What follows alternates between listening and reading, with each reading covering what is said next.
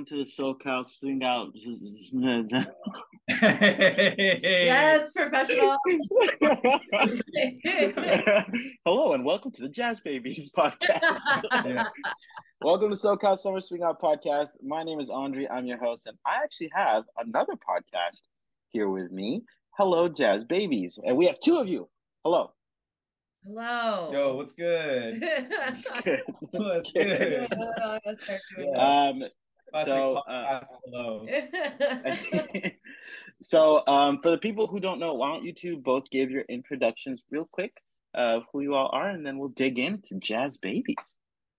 Yeah, so I'm Lou. I use they, them pronouns. And I'm a Seattle dancer, and I just started dancing within the last 2 years.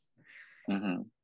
Yeah, my name's Chris. My pronouns are he, him. I'm also a Seattle dancer, born and raised, and also been dancing, I guess, a year and a half. Yeah. I like this Jazz Babies time where you can still differentiate months because months still feel like It a still big really thing. matter. For like 10 years, you're like, I've been dancing, 96 months. Yeah. No one's saying that. I'm coming That up is true. your anniversary. That's in November, so I guess I'm close enough to say about 2 years. Yeah. Oh, what are you gonna do for your swing dance anniversary? Definitely gonna do like every circle jam that week. Kind of, yeah, really like celebrate Nice. the dance anniversary. That is a win. Well, speaking of dance anniversaries, I think the perfect place to start is just where you both started dance. Because Lou, I know you had mentioned the Midwest, which we'll talk about a little later on, but where did both of you independently learn how to swing dance? Well, I had like exposure to jazz and swing when I was a kid. Like my dad really loved jazz, and Mm-hmm. I was a preteen during like the jazz revival era. So we definitely did like little East Coast swing stuff in junior high gym class. Um, Mm-hmm. but I ended up close friends with a salsa teacher who teaches at Salsa Cantoto here in Seattle. And their name's Kate Paisley. And we ended up really close friends. And I traded with them a photo shoot for Mm-hmm. dance classes. And so Mm. I started doing salsa, which I would have never done salsa, but I was like, yeah, this partner dance thing seems really fun to me. So I started doing the salsa classes and like fell in love. I quickly ended up in the bachata room at the dance socials because it was, I don't want to call it easier, but I call bachata like a gateway drug to dancing. Mm-hmm. Very approachable. Mm-hmm. Uh, and that was about 3, 4 months before the pandemic started. So I had Mm. just started this love affair. And actually, the way the story goes is I saw Alive and Kicking about 1 week before the pandemic started. And I was like, Mm-hmm. all right, this swing dancing thing, they do it at the Century Ballroom place. I'm going to look into it. I'm actually going to go. And I like finally looked up exactly like the first beginner drop-in class I was going to go to. And then that week was when the pandemic started. So I did not actually start dancing until November of 21, like the Thanksgiving week is when I finally Mm-hmm. went to Century. And that's just when I came back to partner dance and finally went to my first Lindy Hop social and have not stopped since. And that's where you got the bug. That's definitely where I got the bug. Yeah. Yeah. Nice, nice. Chris, was yours similar experience? Yeah, same thing. Same exact story, same thing. Yeah, ditto. I keep doing this with my hand. Yeah, I learned this recently. I was talking to my brother, and I'm like, I don't know when I started listening to jazz music. Mm. He's like, dude, my college girlfriend, my older brother, his college girlfriend, Christine, like loved Ella and Dinah and Billy and stuff. And I Mm-hmm. thought everything my brother did was cool. And I think that like kind of extended to his girlfriends. Ah. That's when I started listening to like jazz music and like jazz standards. Mm-hmm. I did start, I've like always loved, like quietly loved partner dancing, like just watching Mm-hmm. people dance Yeah. together. Like it was always really magical, but I never like got my mom to take me to pay for a dance class, or anything. I Yeah. was just that proactive as a kid. My first dance thing was also salsa, and bachata and zouk. I took that for like a couple months, um, and then kind of just dropped it. Like I was one of those guys that like really loved to go to practices, and then once you got to a social, like kind of froze up and was nervous. And like I picked it up really quickly, but I don't know, something about it. Like I also had a lot of other hobbies at the time, so I just didn't keep with it and kind of it. But so I have a lot of empathy for leads, especially who like just don't come to socials. It's just like, which is a real bummer because now I'm like, come out and dance and who cares? But it's like really, it's like not just scary, but like your body freezes. You don't know why. But I didn't start Lindy Hop. I didn't really know anything about Lindy Hop other than like having a couple friends that went swing dancing, and I just thought it was like the whitest shit ever. Like, so like I wasn't really that interested during pandemic. I was like, all right, I have a couple friends that want to do this. Let me see about taking classes. But it still didn't quite hit because you just like don't pull the trigger. My first social was on a date. Like I date with who I found out was like a professional, like used to be like a professional swing dancer. I went to like a Lindy Hop social at Savoy Swing Club at Lowdown here in Seattle, and then like didn't really continue dancing because like I kept dating that person, and I kind of wanted our lives to be separate, even though I secretly wanted to learn how to swing dance. But I was like, oh, we should keep our lives like somewhat separate instead of like intertwining it completely. And then I remember this one specific day where she wanted to go to this live music event at Salsa con Todo. Sorry, what is it called? Swing SCT. Swing SCT. Yeah, sorry. so it was Stomp. If we do Fremont Stomps, yeah. Yeah, it's live music. And she was like, do you want to go? I was like, I don't know how to do this dance. And like, is it important for you to like learn, for me to learn? And she was like, yeah, I'm realizing it is. And I was like, okay, hell yeah, green light. It was an event like that at the end of that month, which I signed up for, like not knowing anything, and just like kind of went hard. Like it was Camp Jitterbug in May, and then from Camp Jitterbug in May, like kind of just didn't stop. I kept dancing, and I dated that person for a while. And like so had a lot of like inside information on the not just like giving me tips on my dancing, but also like the culture and the scene overall. I really feel like I have like a different point of view from a lot of jazz babies. It's my story. I think it's so neat how you both found swing dancing from different avenues, and you both found something that you loved about it, right? So I'm curious, if you could pick just one thing that you love about swing dancing that really like said, okay, this is where I want to be, this is where I want to stay, what would that one thing be when you all first started? When we first started? Like the one thing, like something that drew us into it or something like Yeah, or I would say something that made you stay. So like, yeah, this is where I want to be. Oh, yeah. Do you have an answer? You want to start? I'm thinking about it. Okay, I think that mine was definitely how like inviting and like honestly like queer and like open and like follow and woman like centered that the community can be, and like how much it respects things like boundaries and consent and making sure that stuff's really like laid out on the table. Stuff like that made me feel very safe right off the bat.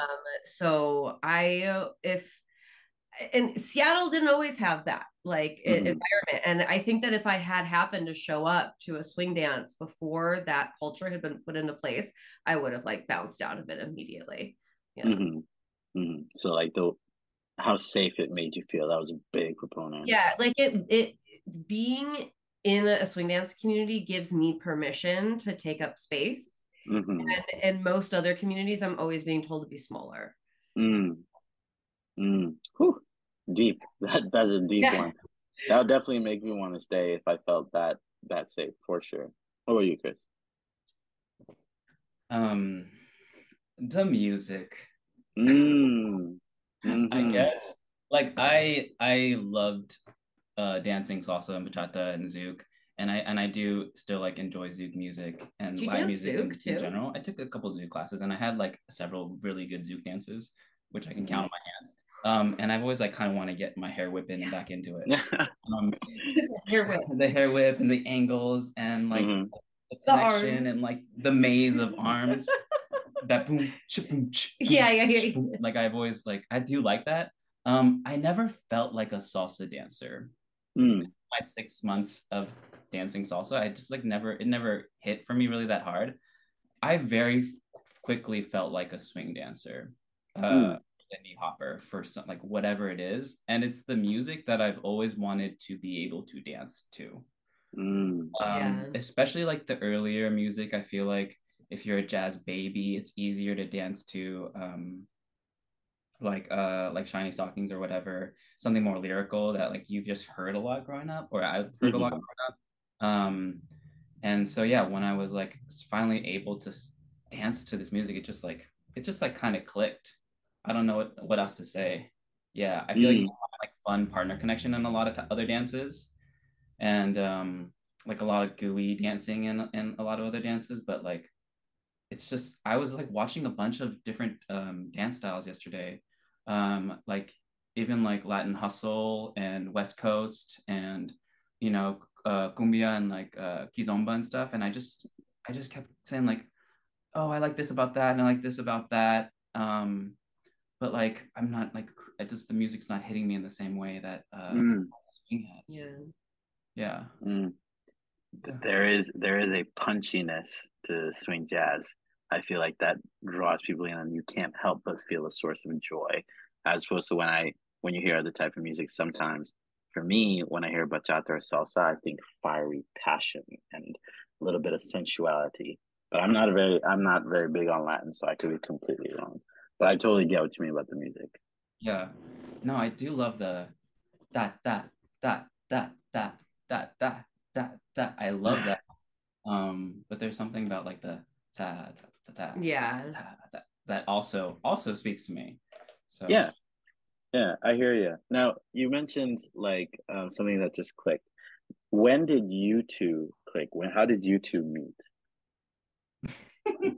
That Oh, would I be, sense a story. is there a funny I story don't to I don't us think meeting? I so. I don't don't think think there so. is. I don't I think think so. I remember getting really excited when we met. Well, first of all, we have someone in common that's kind of part of both of our dance stories. My friend Kate Paisley, who's a salsa teacher that Hmm. got me into dancing, was like learning to dance or like a part of the salsa team that you were on when you were dancing salsa Yeah. back then. So we like had that connection. So I can't remember, you like showed up at a swing SCT team one day or something like that, and then I was like, oh my god, this Chris guy, he really is like, he's good at this really fast, like and then I think it was my birthday soon after that, and Kate came out to the lowdown with me, and then Kate was like, oh my god, Chris. Like, so it was kind of more like we just met because we were in class, but then we realized that we had like this really important like mutual friend in both Mm, dance hmm. stories. So that was something that kind of like joined us together. I really hope to have Kate on our podcast sometime too to talk about that. Yeah. That's really dope. Now, how did you go from like meeting each other, becoming friends, to deciding, hey, let's start a podcast? I won't.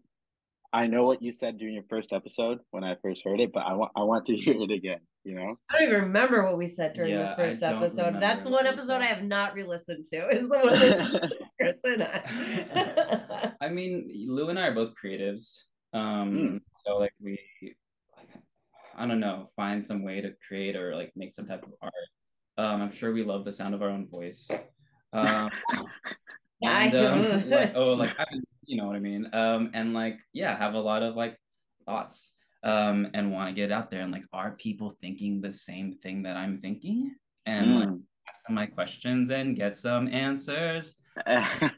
And I really felt like that was a Little Mermaid. Yeah, I caught that. That was good. I Lou gave me like eyes. That, like, I like, don't know what you're referencing. Yeah. I was there. I was there. I was right there with yeah, you. under the water, over their head. So I don't know. I think Lou and I one time talked about. Okay, I don't know how it came up, but Lou and I think in both of our dancing experience early on, like kind of okay, not to like brag, but let's brag for half a second.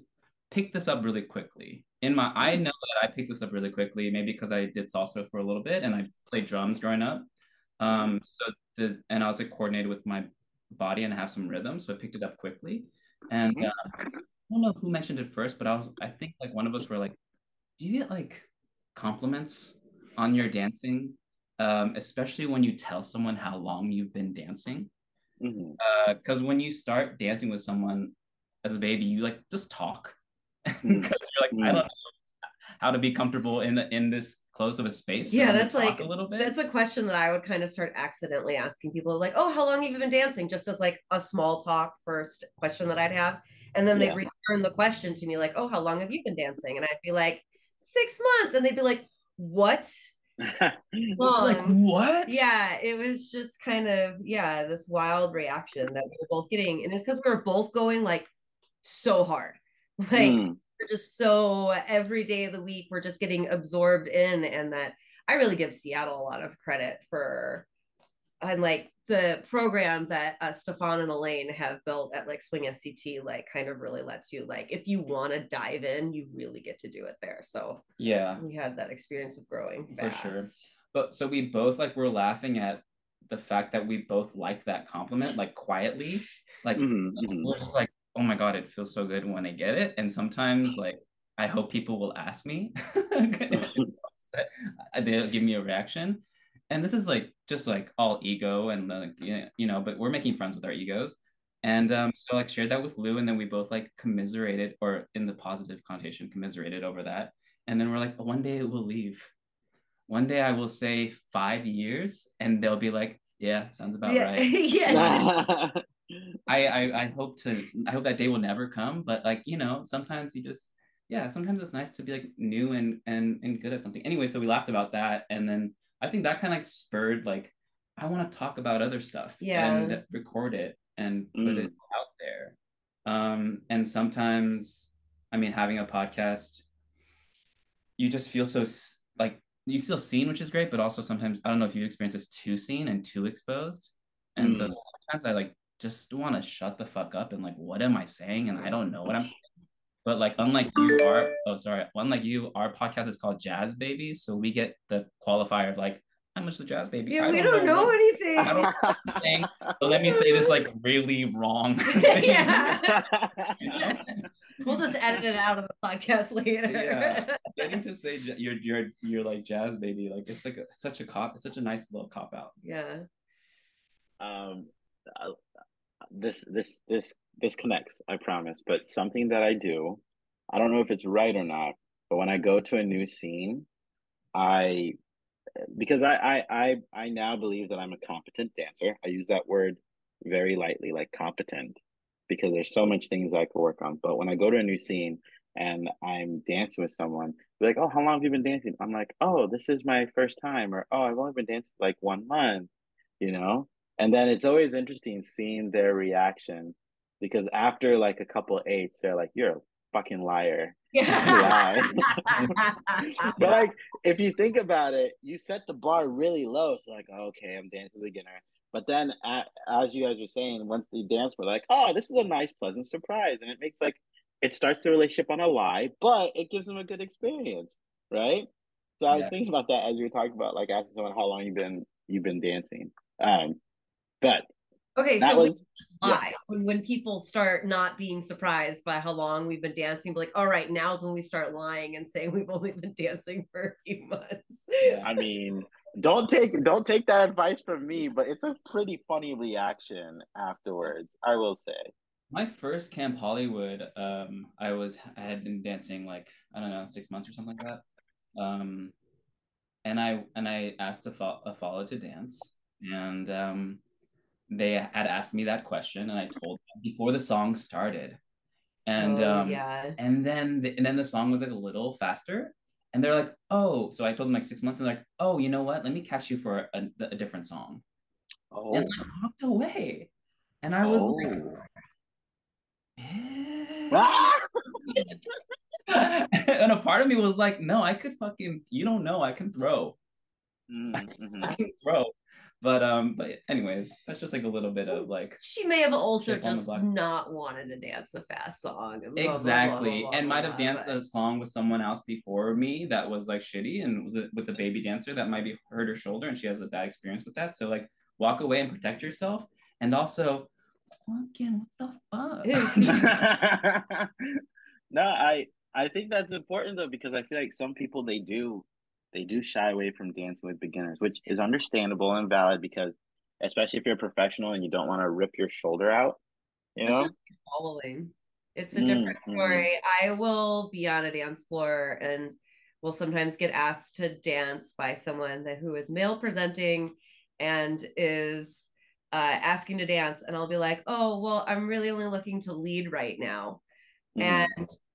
then if they're like, some of them are like, "Oh, I couldn't let a girl lead," and then they leave me alone. But some are like, yeah. And then I think that it's a really great experience for that Mm. dancer to then be like, following for somebody and getting that experience. But I that's actually a perfect segue into my next question is because I feel like in other dance forms it's relatively I can't even say if that's true or not. I feel like with the Lindy Hop scene, we're making really big strides in not gendering roles. Like leads and follows are no longer male and female. Like we say, if you're a lead, you're or your follow, and it does not have to be gendered. It can be either. I was curious on both your experience was considering how you've done Latin dancing and like whether it was really different from that or Latin C was doing that as well. oh man, Latin socials feel so different. Like Mm, I think that was maybe one of the reasons because I've spent some time in Latin socials before I came to swing socials, but like Latin socials still feel like all the guys out there are trying to get a date. mm, And mm, as the night goes on, they get more and more handsy and mm. pushy, and it feels very uncomfortable to be a feminine presenting person in one of those places. And if there's ever a thing where like two men are somehow in a classroom, like a drop-in, they suddenly get set up to dance with each other, like there's a man that's in the class and he has decided to follow there. It's so much more prevalent that men will be like, I refuse to dance with this man and stuff like that.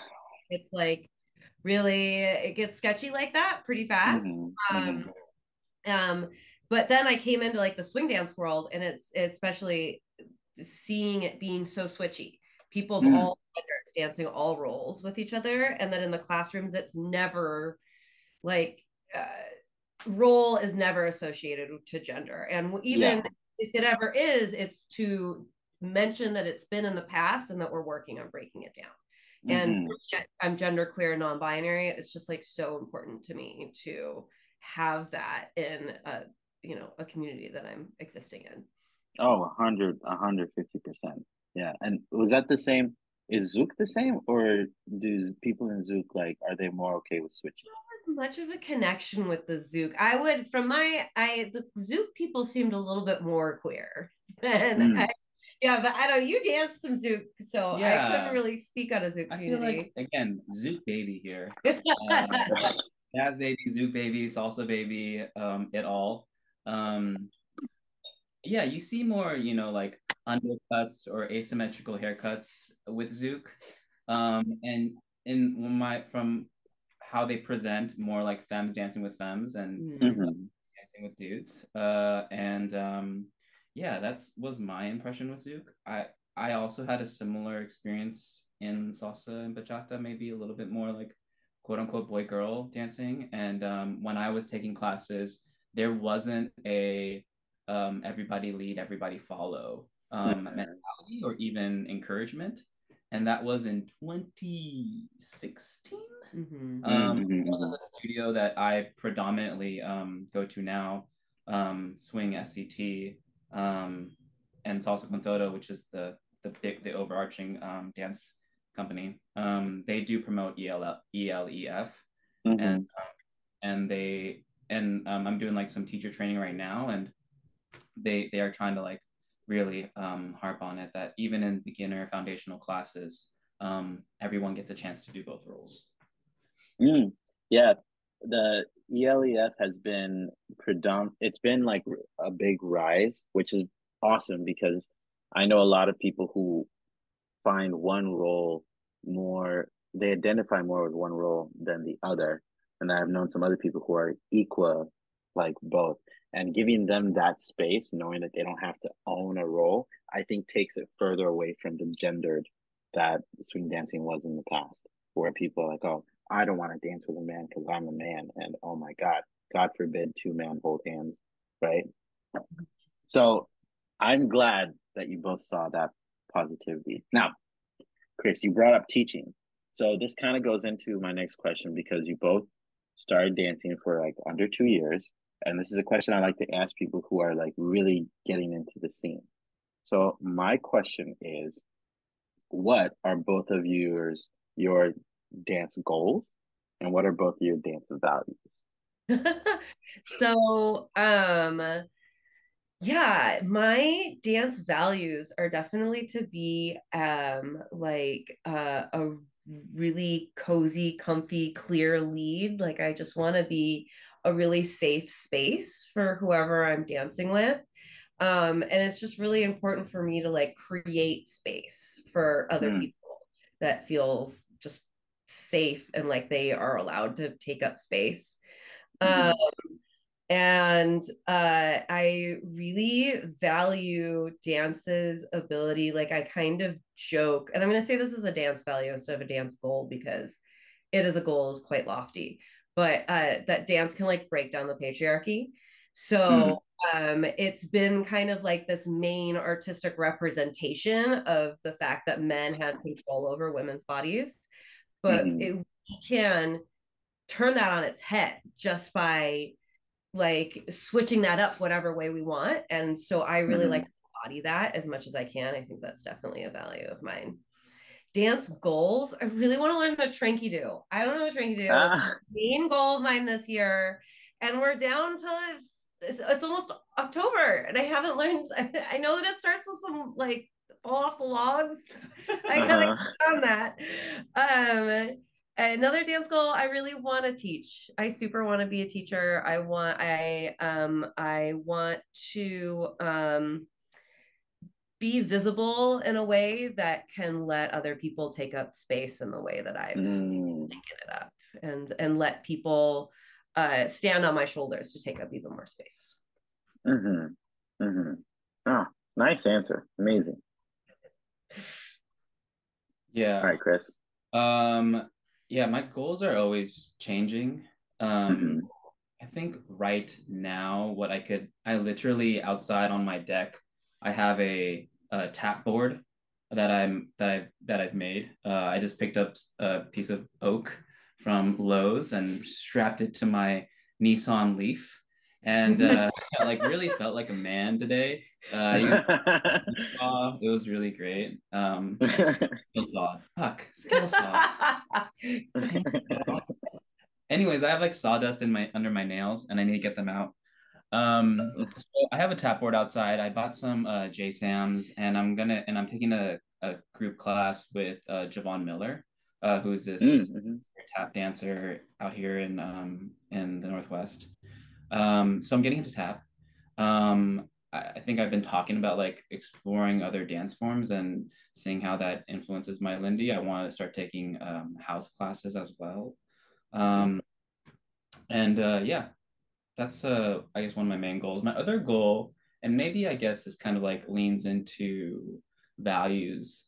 I heard someone say on the pod, I don't know who, I don't remember, on your podcast, SoCal Summer Swing Out podcast, available Mm-hmm. on Spotify and Nice plug. Nice. I'm plugging it while people are listening to the podcast. Podcast. Incredible. Yeah, someone's like, if you want more followers in your scene, you have to be a part of developing more followers on your in your scene. Mm, Something like that. And Seattle has a lot of, it's like a lead heavy scene. Mhm. So dancing with a lot of beginners, people who are just showing up to the dance for the first time, and yeah, making sure you're dancing with like a couple new people every night, or as many as you can. I'm working, yeah, and even like offering my time. There's a great practice space on Tuesdays at if you're in Seattle, and I'm like offering my time to some like beginner follows, and asking them if they want to work for like 15-20 minutes because I'm like there Mhm. anyways with my dance partner.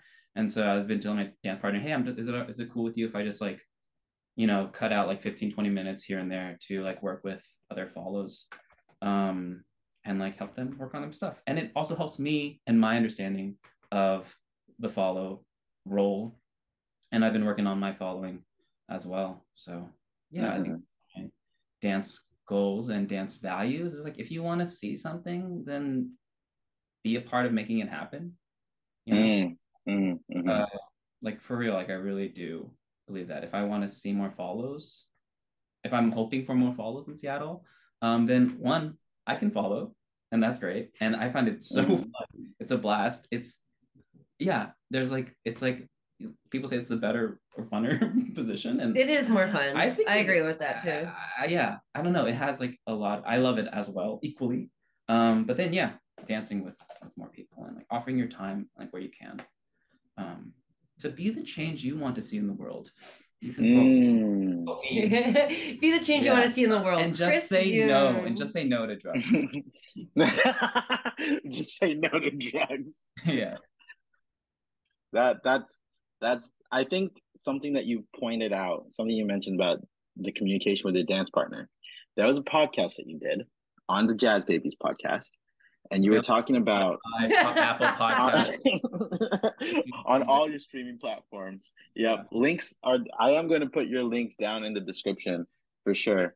Because in one of the podcasts, you were talking about your communication with one of your dance partners and how you were viewing practicing one way and they were viewing practicing another, and how you both were able to resolve that. That was really cool for me because that showed that you all have interpersonal communication skills and emotional intelligence, which I think that's one of the coolest things to me in other people. And I was curious, how did you this may not be like a dance question, but how did you and your partner or you both get to a point where you became that emotionally intelligent? How did that happen? How did that happen? Gosh, I don't know. Just being like a beautiful, empathic human being, I guess. Halo, angel wings. That was interesting. I used to be in a band and also in like a performing like Korean traditional dance troupe, and Hmm. travel like internationally. And so we would like, and so I just had this like culture of practice. And even when you go to a place, like when you're traveling and you're on tour, like we're practicing the night before the performance, like the morning of, like Hmm. minutes beforehand. So we're just like drilling and drilling. So when I went to that place with my partner, Joanna Macrina Fitzgerald, we went to Lindy Bout, and they just like had a different understanding of what was gonna happen. Like when I get to Lindy Bout, I mean, for me, I was like, oh, well, we're gonna drill our shit when we're there, and like we're gonna practice before. We might skip a couple classes, so that we can Hmm. practice more. And they were like, I want to go like hang out near the water and take a water and explore. And I'm like, it's just like rainbows and butterflies and and practice, practice, right? And it's just like different vibes or expectations. And luckily, like we've just like been able to foster like a really good like communication dynamic. Hmm. Like where I'm just personally like, happy saying what I'm thinking. Hmm. Um, and instead of like holding it in and resenting someone for it, Hmm. I find that if I'm able to communicate it as like straightforward and like directly and lovingly as possible, Hmm. with all the Hmm. qualifiers in the world, like we can find some place in the middle and like, oh, that's what you were thinking. Oh, that's what I was thinking. And I think that starts from like when you're practicing together in the beginning. you're just like asking each other. I'm always asking like, hey, is this okay? Are you okay? Mm-hmm. I'm like, I'll give them feedback or they'll give me feedback and we'll just be like, well, are we in a place right now that we are able to hear that from each other? Sometimes Mm-hmm. I just need a snack and I'm just a little hangry and I can't hear feedback. And, like, Mm-hmm. he's been able to tell. And like when I look at her, sometimes I can see that she's like overwhelmed or like flooded. And like we just like take a break, do something that like is fun. Mm-hmm. Snack, grab some coffee. Um, uh, like just do like a social dance together. But yeah, just meeting people where they try to do your best to meet people where they are, which I've heard a lot of people like say all the time. And Mm-hmm. hopefully like it's with like someone like that you get along with outside of just dancing, that you don't only have dance chemistry with, but you have like interpersonal just chemistry with. I think Mm-hmm. that's partnership in my jazz baby opinion. That, Yeah, I don't know. sorry, y'all broke up for a second. You there? Can you hear me? Yeah. Did you lose some of that? I think I think my internet went. No, no, no. I got the whole bit. It was just the Okay. tail end. But I think you were just wrapping up. Okay, so we're good. I'm gonna cut that piece. Lou, how did you get to where you are in terms of your emotional intelligence? Because I could tell during our podcast, as I was listening to you, as you were asking me questions, that you are someone who's put in work.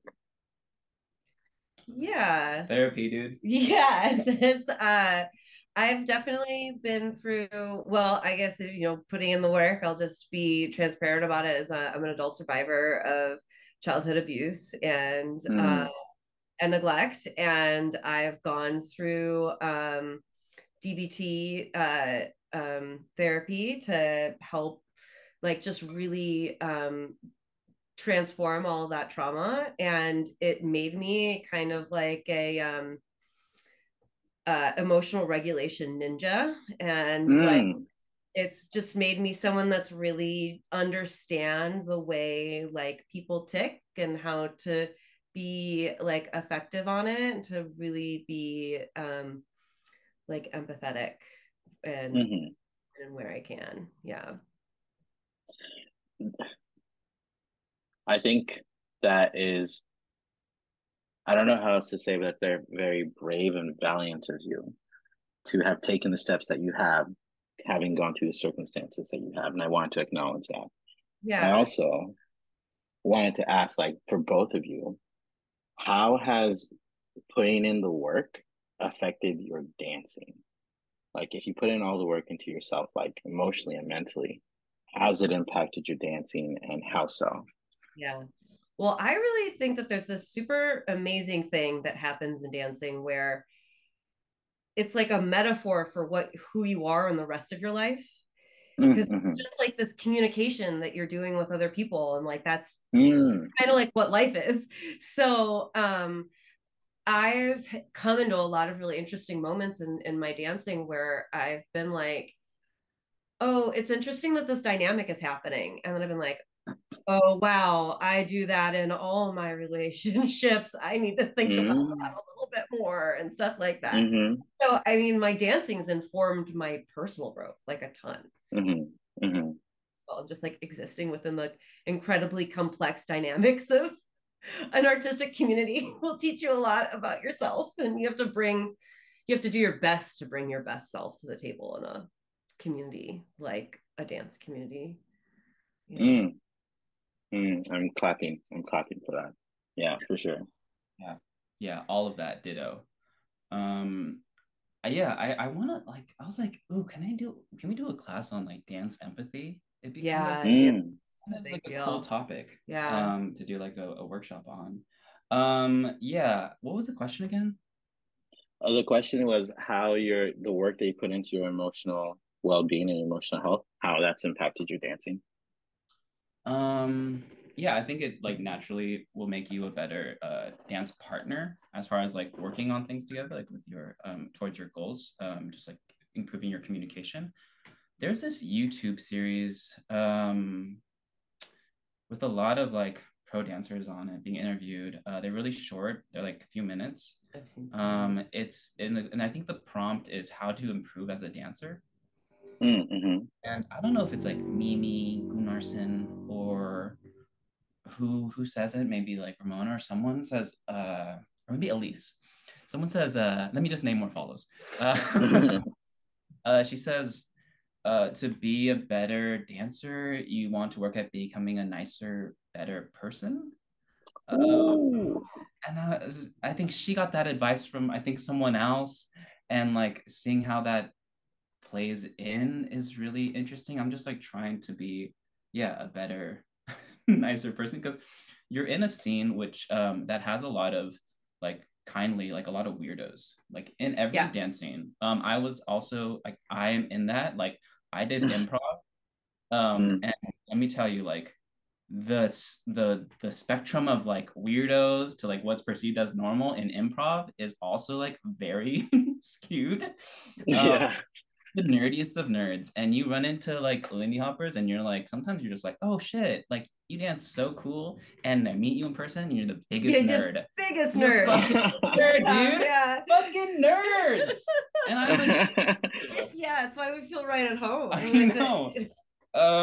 So yeah, just like embracing that like nerddom, you know, and like loving all the sides of yourself. And that means like loving, yeah, the sides of yourself that you might not like that you see in other people. This is a big thing for me, like seeing my shadow in others, like the parts of myself I don't like in other people.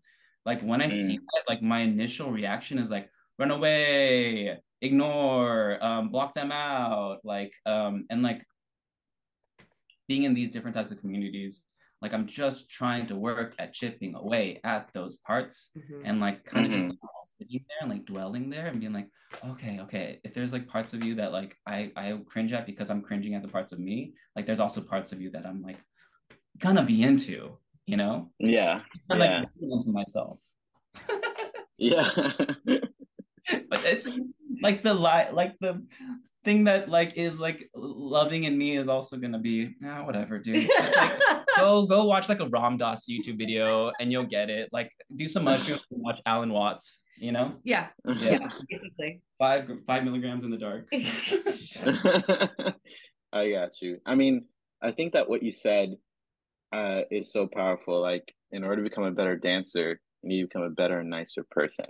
Which brings me to my question with Jazz Babies, because the Jazz Babies, you all are interviewing people in your community and people who are nice people, you know? So I guess my question is, who are the nice people who you've encountered in your dance journey that had a big impact on your dancing?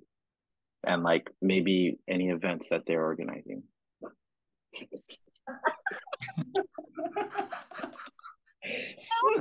Transition.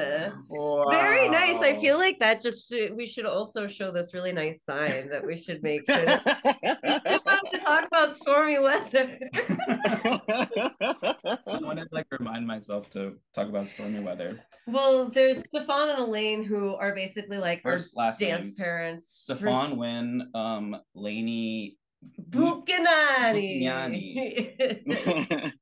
Yeah. They're the people that run the swing dance studio that we keep mentioning, Swing SCT, and them along with Ben White are and Jonathan Doyle are planning a winter Lindy Hop event for Seattle, like a New Year's Eve Hop event. So it's going to be like the West Coast answer to Lindy Focus, and and or the even Western Coaster answer to Snowball. One in the Midwest somewhere. Jazz Snowball. Baby. See, yes, Jazz I don't know. Jazz Baby. I wasn't even sure I was gonna get Lindy Focus right. It's Lindy. It's one of the Lindy brothers. It's a Midwestern event. A Midwestern one. Well, now there's a West Coast one. Snowball's a Midwestern event. That's so funny. It's in Stockholm. Oh, okay, no.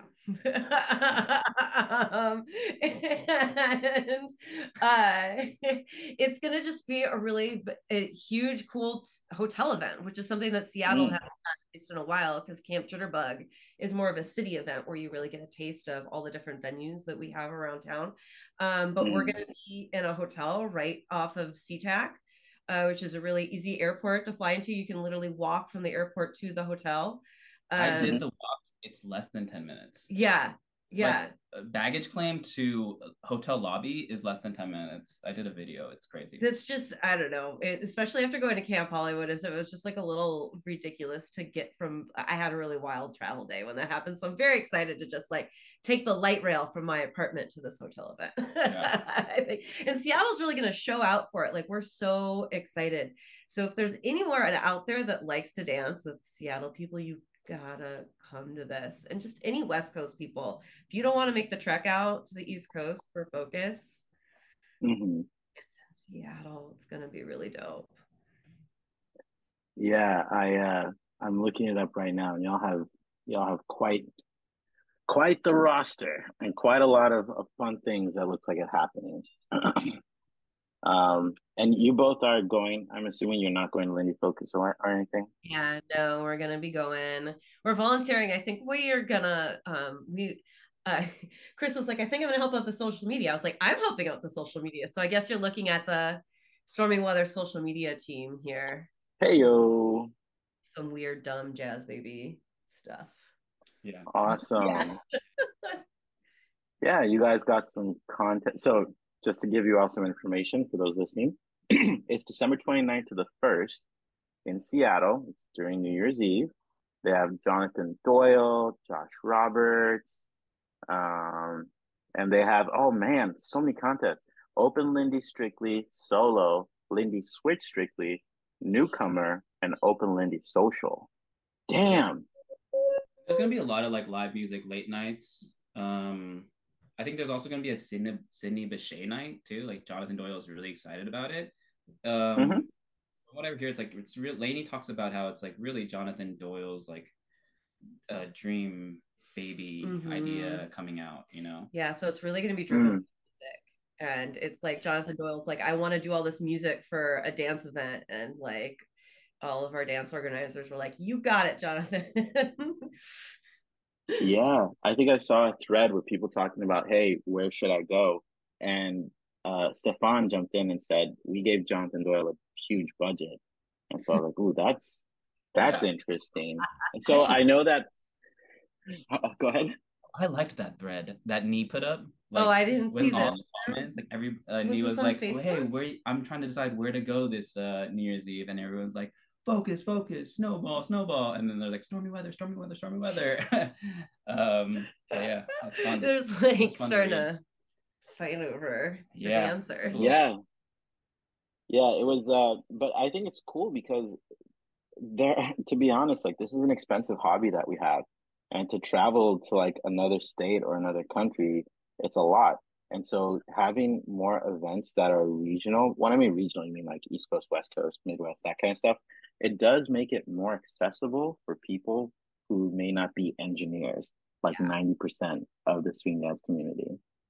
You know, and so I think, who was it? I think one of the people on that thread was like, I think it's so cool that we have that many opportunities to do that. And it brought it back from like a go here to, hey, we're all a community, and everyone's gonna go where it's best for them. That it's supporting all of these really cool events. Yeah. What's that mentality? Like, it's not starvation mentality. It's like a high tide, all boats rise in high tide. Yeah, but it's like a mentality that like, oh, there's like, I only have so much, when really there's, if we have an abundance mentality, like with more events we can grow more dancers. And like, how big can this thing get again? I don't know. Yeah. Jazz Babies. I don't know what it was like before. Jazz Babies podcast, Spotify, Apple Podcasts. Merch. Printify. Check out our merch. Oh yeah, you all have merch. We're trying trying. Not yet. There were some like legal difficulties. We're working that on we had it. with We an want image that to, we're going to do some merch and stuff. Like, we do technically have a t-shirt and a button for sale right now. But yeah, but like we're trying, we want to do merch for Christmas. As a graphic designer, I have a big, like, it's big, merch has a big place in my heart. I really want us to have some cool t-shirts. Yeah. So also, we'll get there. My friend is making a Jonathan Doyle t-shirt.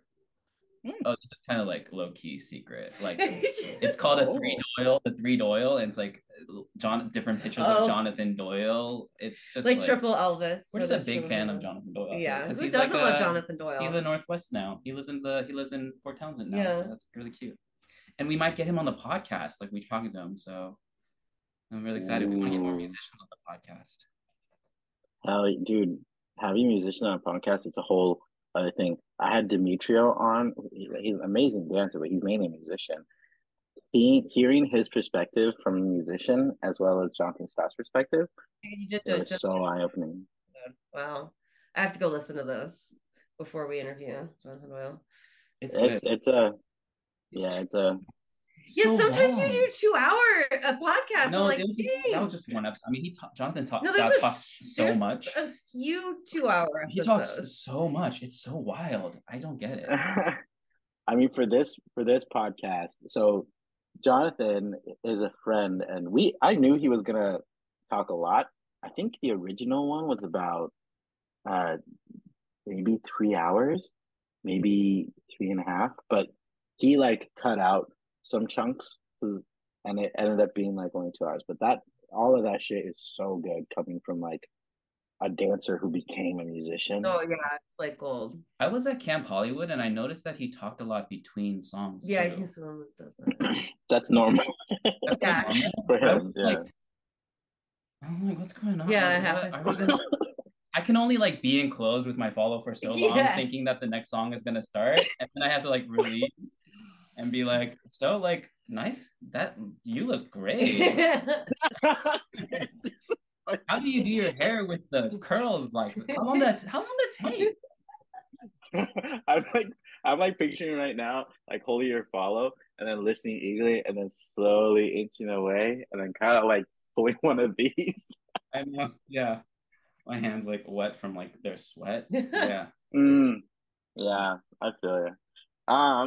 Well, we're getting close to the end of the episode, so I think we're gonna start wrapping up. But before we start wrapping up, is there anything else that you want to expand on from what we've talked about, or anything that we didn't touch on that either of you wanted to touch on? Yeah, there's some stuff that I kind of want to expand on about Chris. Actually, I don't know if this is like editing back in or anything like that. But one of the reasons I really wanted to start the podcast, because we talked about it for like 6 months before we actually started it.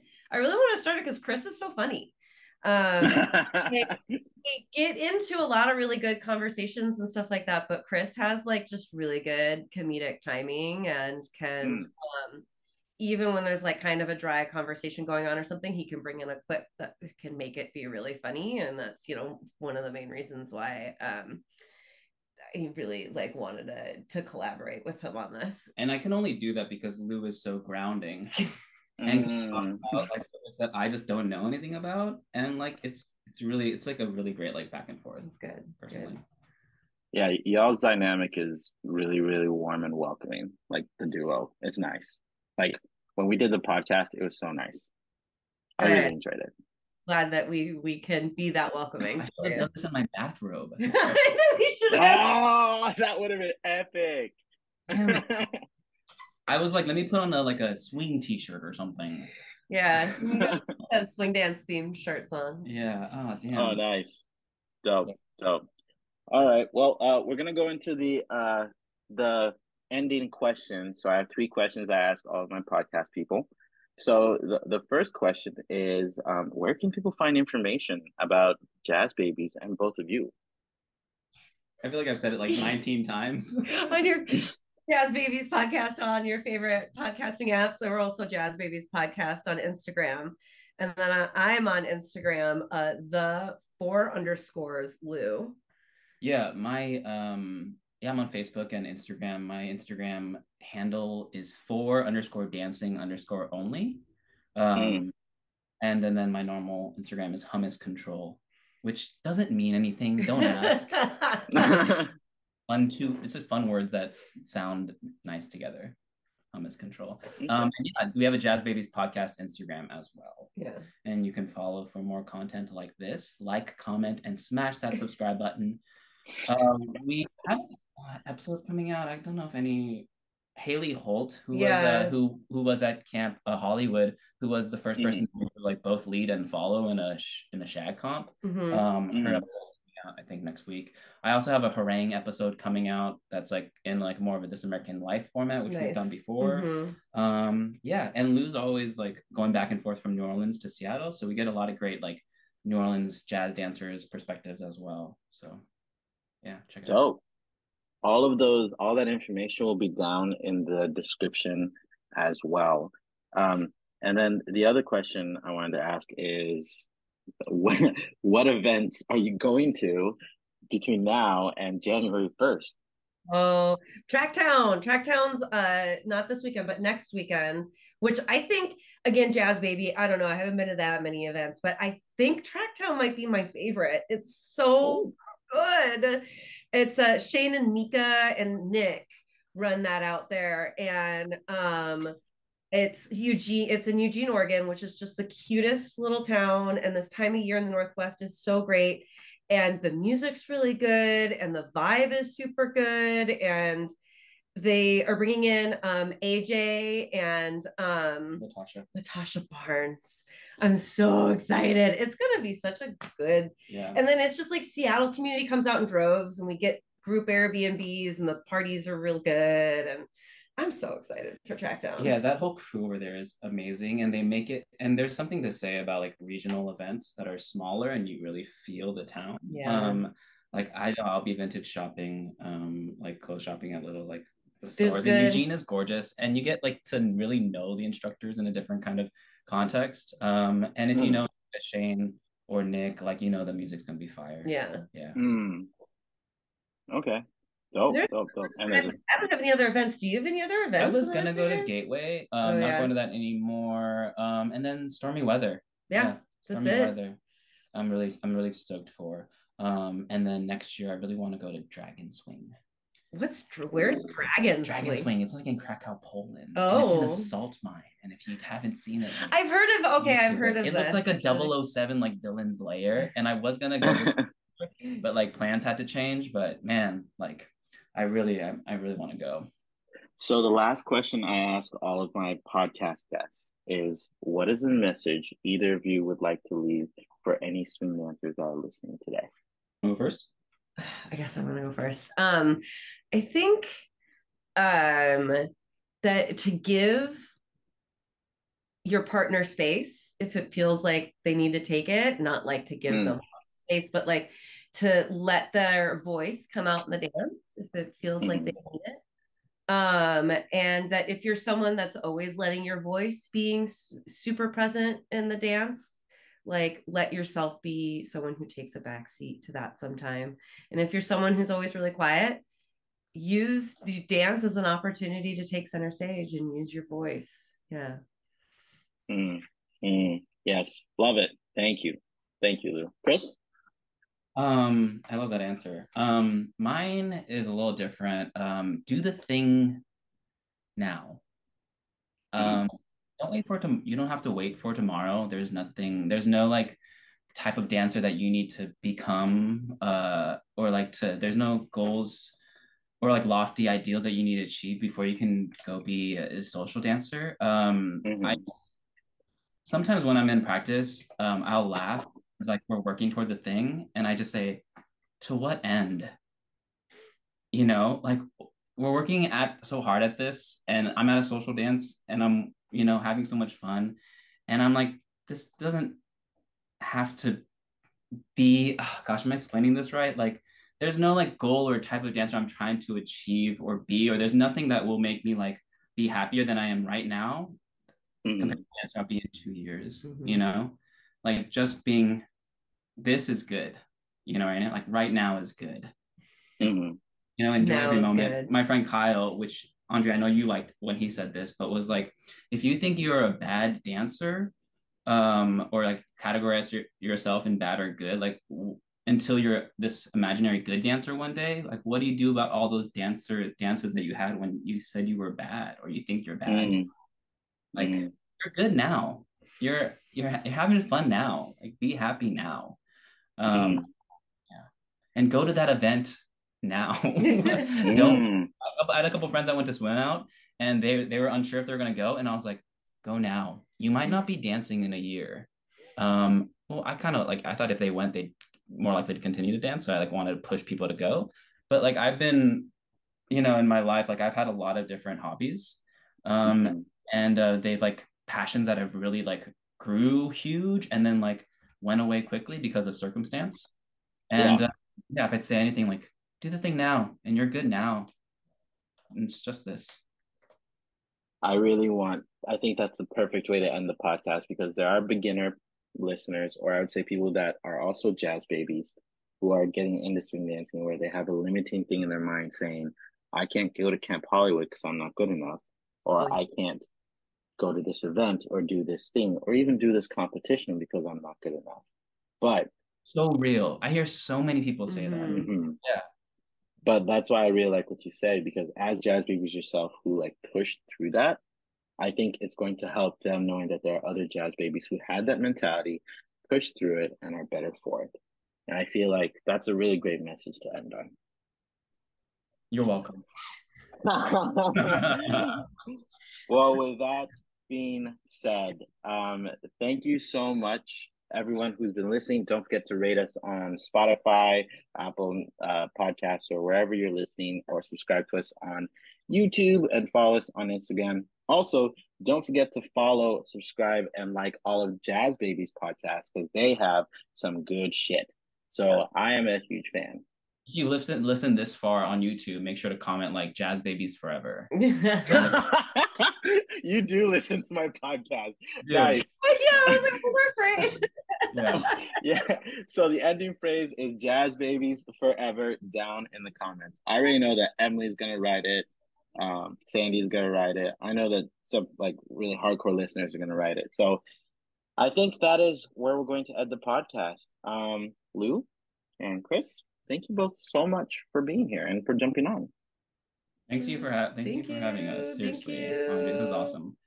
Yeah, you guys are dope. I look forward to more episodes from you all. All the links that we mentioned will be down in the description. Don't go anywhere after I end the recording.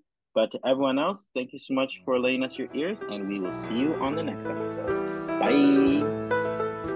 Thank you for listening. The music you are currently hearing is called Dances of the Night by Papa D. You can find all its links down below. Till next time.